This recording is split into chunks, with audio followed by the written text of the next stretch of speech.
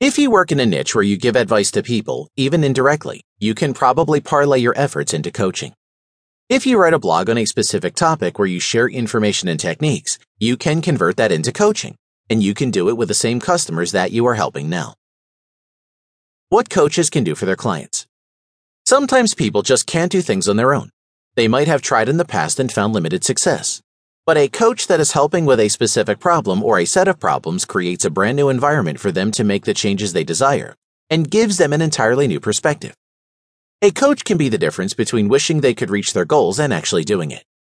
Here are some things that good coaches can do for their clients. Identify where the client actually is and how far they have to go to reach their goals. Many people are closer than they think, and of course some are farther, but they can't see it themselves.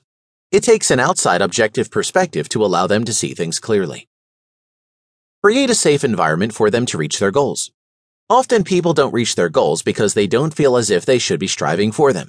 Someone in their life may be keeping them from achieving success, and working with a coach gives them a safe place to be themselves and do what they want.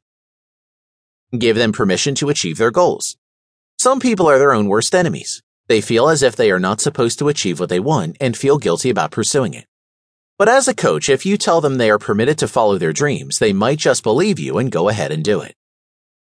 Set higher standards than they would have set for themselves.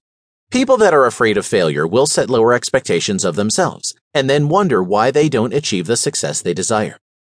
Having a coach to hold them to a higher standard can often be just what they need. Help them build a structure for success. It can be difficult to achieve a big goal if you aren't sure how to get there, and many people don't know how to structure a plan that will result in their success.